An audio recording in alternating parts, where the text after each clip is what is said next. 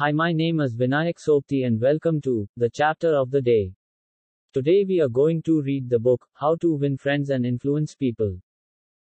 Part 1, Chapter 1, If you want to gather honey, don't kick the beehive. Let's start. On May 7, 1931, the most sensational manhunt New York City had ever known had come to its climax. After weeks of search, Two-Gun Crowley the killer, the gunman who didn't smoke or drink, was at bay, trapped in his sweetheart's apartment on West End Avenue. 150 policemen and detectives laid siege to his top-floor hideaway. They chopped holes in the roof. They tried to smoke out Crowley, the cop killer, with tear gas. Then they mounted their machine guns on surrounding buildings, and for more than an hour one of New York's fine residential areas reverberated with the crack of pistol fire and the rat-tat-tat of machine guns. Crowley, crouching behind an overstuffed hare, fired incessantly at the police. 10,000 excited people watched the battle. Nothing like it had ever been seen before on the sidewalks of New York. When Crowley was captured, Police Commissioner E.P. Mulrooney declared that the two-gun desperado was one of the most dangerous criminals ever encountered in the history of New York.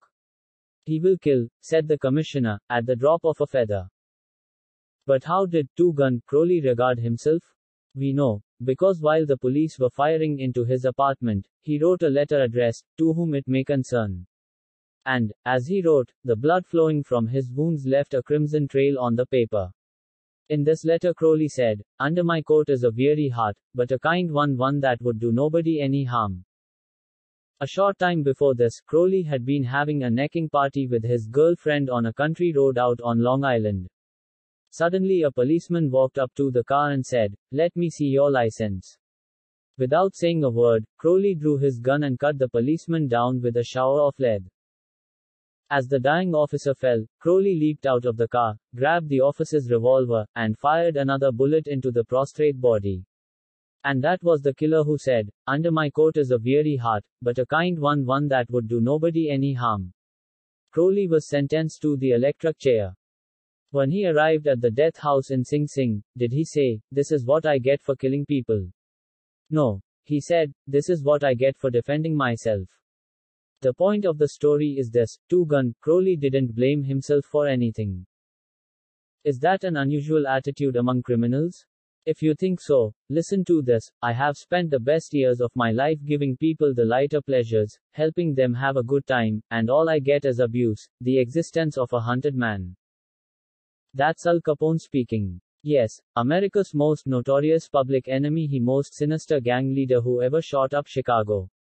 Capone didn't condemn himself. He actually regarded himself as a public benefactor, an unappreciated and misunderstood public benefactor. And so did Dutch Schultz before he crumpled up under gangster bullets in Newark. Dutch Schultz, one of New York's most notorious rats, said in a newspaper interview that he was a public benefactor. And he believed it. I have had some interesting correspondence with Louis Laws, who was warden of New York's infamous Sing Sing prison for many years, on the subject, and he declared that few of the criminals in Sing Sing regard themselves as bad men. They are just as human as you and I, so they rationalize, they explain. They can tell you why they had to crack a safe or be quick on the trigger finger. Most of them attempt by a form of reasoning, fallacious or logical, to justify their antisocial acts even to themselves, consequently stoutly maintaining that they should never have been imprisoned at all. If Al Capone, Two-Gun Crowley, Dutch Schultz, and the desperate men and women behind prison walls don't blame themselves for anything, what about the people with whom you and I come in contact? John Wanamaker, founder of the American stores that bear his name, once confessed, "I learned 30 years ago that it is foolish to scold. I have enough trouble overcoming my own limitations without fretting over the fact that God has not seen fit to distribute evenly the gift of intelligence." Wanamaker learned this lesson early, but I personally had to blunder through this old world for a third of a century before it even began to dawn upon me that 99 times out of 100, people don't criticize themselves for anything, no matter how wrong it may be. Criticism is futile because it puts a person on the defensive and usually makes him strive to justify himself. Criticism is dangerous, because it wounds a person's precious pride, hurts his sense of importance, and arouses resentment. B.F. Skinner, the world-famous psychologist, proved through his experiments that an animal rewarded for good behavior will learn much more rapidly and retain what it learns far more effectively than an animal punished for bad behavior. Later studies have shown that the same applies to humans. By criticizing, we do not make lasting changes and often incur resentment. Hans Selye, another great psychologist, said, "As much as we thirst for approval, we dread condemnation." The resentment that criticism engenders can demoralize employees, family members and friends, and still not correct the situation that has been condemned. George B. Johnston of Enid, Oklahoma, is the safety coordinator for an engineering company. One of his responsibilities is to see that employees wear their hard hats whenever they are on the job in the field. He reported that whenever he came across workers who were not wearing hard hats, he would tell them with a lot of authority of the regulation and that they must comply. As a result, he would get sullen acceptance, and often after he left, the workers would remove the hats. He decided to try a different approach. The next time he found some of the workers not wearing their hard hat, he asked if the hats were uncomfortable or did not fit properly. Then he reminded the men in a pleasant tone of voice that the hat was designed to protect them from injury and suggested that it always be worn on the job. The result was increased compliance with the regulation with no resentment or emotional upset. You will find examples of the futility of criticism bristling on 1,000 pages of history. Take, for example, the famous quarrel between Theodore Roosevelt and President Taft, a quarrel that split the Republican Party, put Woodrow Wilson in the White House, and wrote bold, luminous lines across the First World War and altered the flow of history. Let's review the facts quickly. When Theodore Roosevelt stepped out of the White House in 1908, he supported Taft, who was elected president. Then Theodore Roosevelt went off to Africa to shoot lions. When he returned, he exploded. He denounced Taft for his conservatism, tried to secure the nomination for a third term himself, formed the Bull Moose Party, and all but demolished the GOP. In the election that followed, William Howard Taft and the Republican Party carried only 2 states, Vermont and Utah. The most disastrous defeat the party had ever known. Theodore Roosevelt blamed Taft, but did President Taft blame himself? Of course not. With tears in his eyes, Taft said, "I don't see how I could have done any differently from what I have." Who was to blame? Roosevelt or Taft? Frankly, I don't know, and I don't care. The point I am trying to make is that all of Theodore Roosevelt's criticism didn't persuade Taft that he was wrong. It merely made Taft strive to justify himself and to reiterate with tears in his eyes, "I don't see how I could have done any differently from what I have." Or, take the Teapot Dome oil scandal. It kept the newspapers ringing with indignation in the early 1920s. It rocked the nation. Within the memory of living men, nothing like it had ever happened before in American public life. Here are the bare facts of the scandal. Albert B. Fall, Secretary of the Interior in Harding's cabinet, was entrusted with the leasing of government oil reserves at Elk Hill and Teapot Dome oil reserves that had been set aside for the future use of the Navy. Did Secretary Fall permit competitive bidding? No sir. He handed the fat, juicy contract outright to his friend Edward L. Doheny. And what did Doheny do? He gave Secretary Fall what he was pleased to call a loan of $100,000. Then, in a high-handed manner, Secretary Fall ordered United States Marines into the district to drive off competitors whose adjacent wells were sapping oil out of the Elk Hill reserves. These competitors, driven off their ground at the ends of guns and bayonets, rushed into court and blew the lid off the Teapot Dome scandal. A stench arose so vile that it ruined the Harding administration, nauseated an entire nation, threatened to wreck the Republican Party, and put Albert B. Fall behind prison bars. Fall was condemned, viciously condemned, as few men in public life have ever been. Did he repent? Never. As later Herbert Hoover intimated in a public speech that President Harding's death had been due to mental anxiety and worry because a friend had betrayed him. When Mrs. Fall heard that, she sprang from her chair, she wept, she shook her fists at fate and screamed, "What? Harding betrayed by Fall? No, my husband never betrayed anyone. This whole house full of gold would not tempt my husband to do wrong. He is the one who has been betrayed and led to the slaughter and crucified." There you are, human nature in action, wrongdoers, blaming everybody but themselves. We are all like that. So when you and I are tempted to criticize someone tomorrow, let's remember Al Capone, Two-Gun, Crowley and Albert Fall. Let's realize that criticisms are like homing pigeons. They always return home. Let's realize that the person we are going to correct and condemn will probably justify himself or herself, and condemn us in return, or, like the gentle Taft, will say, I don't see how I could have done any differently from what I have. On the morning of April 15, 1865, Abraham Lincoln lay dying in a hall bedroom of a cheap lodging house directly across the street from Ford's Theater, where John Wilkes Booth had shot him. Lincoln's long body lay stretched diagonally across a sagging bed that was too short for him. A cheap reproduction of Rosa Bonheur's famous painting The Horse Fair hung above the bed, and a dismal gas jet flickered yellow light. As Lincoln lay dying, Secretary of War Stanton said, "There lies the most perfect ruler of men that the world has ever seen." What was the secret of Lincoln's success in dealing with people? I studied the life of Abraham Lincoln for 10 years and devoted all of 3 years to writing and rewriting a book entitled Lincoln the Unknown. I believe I have made as detailed and exhaustive study of Lincoln's personality and home life as it is possible for any being to make. I made a special study of Lincoln's method of dealing with people. Did he indulge in criticism? Oh, yes.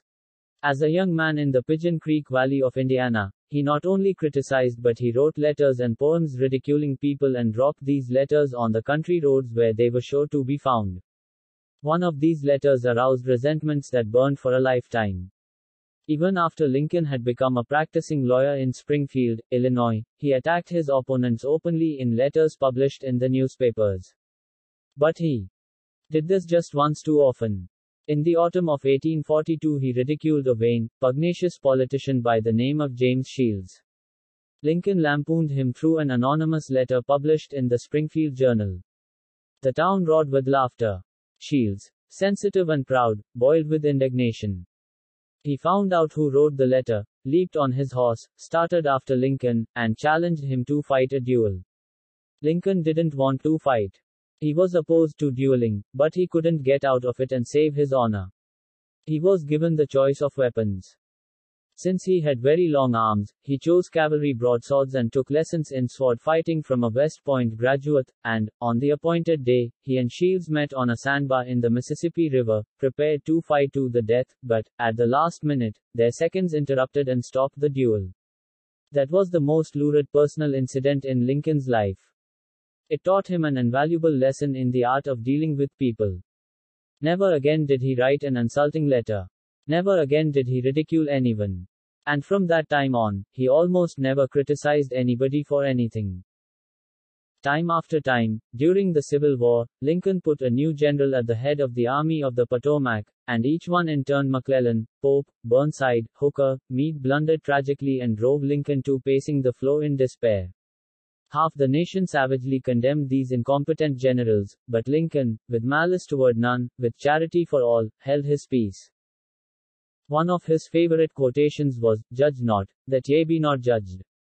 And when Mrs. Lincoln and others spoke harshly of the Southern people, Lincoln replied, "Don't criticize them, they are just what we would be under similar circumstances." Yet if any man ever had occasion to criticize, surely it was Lincoln. Let's take just one illustration. The Battle of Gettysburg was fought during the first 3 days of July 1863. During the night of July 4, Lee began to retreat southward while storm clouds deluged the country with rain.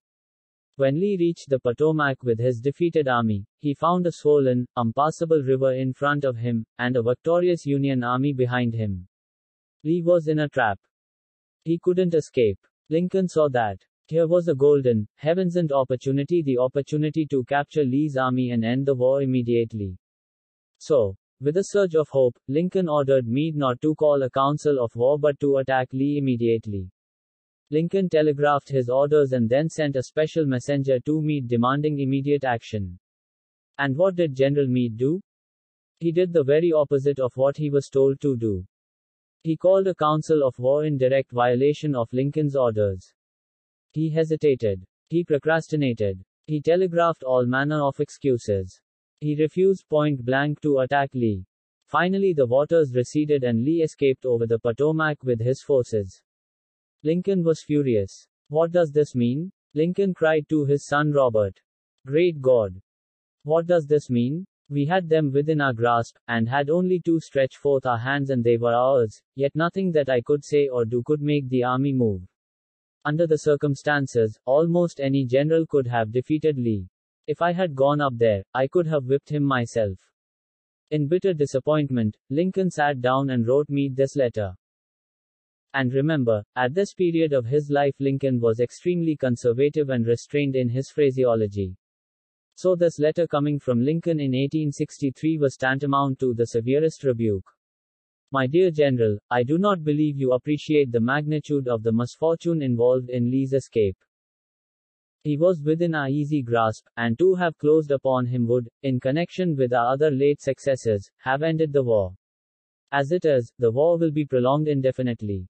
If you could not safely attack Lee last Monday, how can you possibly do so south of the river, when you can take with you very few, no more than 2/3 of the force you then had in hand? It would be unreasonable to expect, and I do not expect, that you can now effect much. Your golden opportunity is gone, and I am distressed immeasurably because of it. What do you suppose Meade did when he read the letter? Meade never saw that letter. Lincoln never mailed it. It was found among his papers after his death. My guess is, and this is only a guess, that after writing that letter, Lincoln looked out of the window and said to himself, just a minute. Maybe I ought not to be so hasty. It is easy enough for me to sit here in the quiet of the White House and order Meade to attack, but if I had been up at Gettysburg, and if I had seen as much blood as Meade has seen during the last week, and if my ears had been pierced with the screams and shrieks of the wounded and dying, maybe I wouldn't be so anxious to attack either. If I had Meade's timid temperament, perhaps I would have done just what he had done. Anyhow, it is water under the bridge now. If I send this letter, it will relieve my feelings, but it will make Meade try to justify himself. It will make him condemn me. It will arouse hard feelings, impair all his further usefulness as a commander, and perhaps force him to resign from the army. So, as I have already said, Lincoln put the letter aside, for he had learned by bitter experience that sharp criticisms and rebukes almost invariably end in futility. Theodore Roosevelt said that when he, as president, was confronted with a perplexing problem, he used to lean back and look up at a large painting of Lincoln which hung above his desk in the White House and ask himself, what would Lincoln do if he were in my shoes? How would he solve this problem? Mark Twain lost his temper occasionally and wrote letters that turned the paper brown. For example, he once wrote to a man who had roused his ire, "The thing for you is a burial permit. You have only to speak and I will see that you get it." On another occasion he wrote to an editor about a proofreader's attempts to improve my spelling and punctuation. He ordered, "Set the matter according to my copy hereafter and see that the proofreader retains his suggestions in the mush of his decayed brain." The writing of these stinging letters made Mark Twain feel better. They allowed him to blow off steam, and the letters didn't do any real harm, because Mark's wife secretly lifted them out of the mail. They were never sent. Do you know someone you would like to change and regulate and improve? Good. That is fine. I am all in favor of it. But why not begin on yourself? From a purely selfish standpoint, that is a lot more profitable than trying to improve others, yes, and a lot less dangerous. Don't complain about the snow on your neighbor's roof, said Confucius, when your own doorstep is unclean. When I was still young and trying to impress people, I wrote a foolish letter to Richard Harding Davis, an author who once loomed large on the literary horizon of America. I was preparing a magazine article about authors, and I asked Davis to tell me about his method of work. A few weeks earlier, I had received a letter from someone with this notation at the bottom, dictated but not read. I was quite impressed. I felt that the writer must be very big and busy and important. I wasn't the slightest bit busy, but I was eager to make an impression on Richard Harding Davis, so I ended my short note with the words, dictated but not read. He never troubled to answer the letter. He simply returned it to me with this scribbled across the bottom, "Your bad manners are exceeded only by your bad manners." True. I had blundered, and perhaps I deserved this rebuke. But, being human, I resented it. I resented it so sharply that when I read of the death of Richard Harding Davis 10 years later, the one thought that still persisted in my mind I am ashamed to admit was the hurt he had given me. If you and I want to stir up a resentment tomorrow that may rankle across the decades and endure until death, just let us indulge in a little stinging criticism no matter how certain we are that it is justified. When dealing with people, let us remember we are not dealing with creatures of logic. We are dealing with creatures of emotion, creatures bristling with prejudices and motivated by pride and vanity. Bitter criticism caused the sensitive Thomas Hardy, one of the finest novelists ever to enrich English literature, to give up forever the writing of fiction. Criticism drove Thomas Chatterton, the English poet, to suicide. Benjamin Franklin, tactless in his youth, became so diplomatic, so adroit at handling people, that he was made American ambassador to France. The secret of his success? I will speak ill of no man, he said. And speak all the good I know of everybody. Any fool can criticize, condemn and complain, and most fools do. But it takes character and self-control to be understanding and forgiving.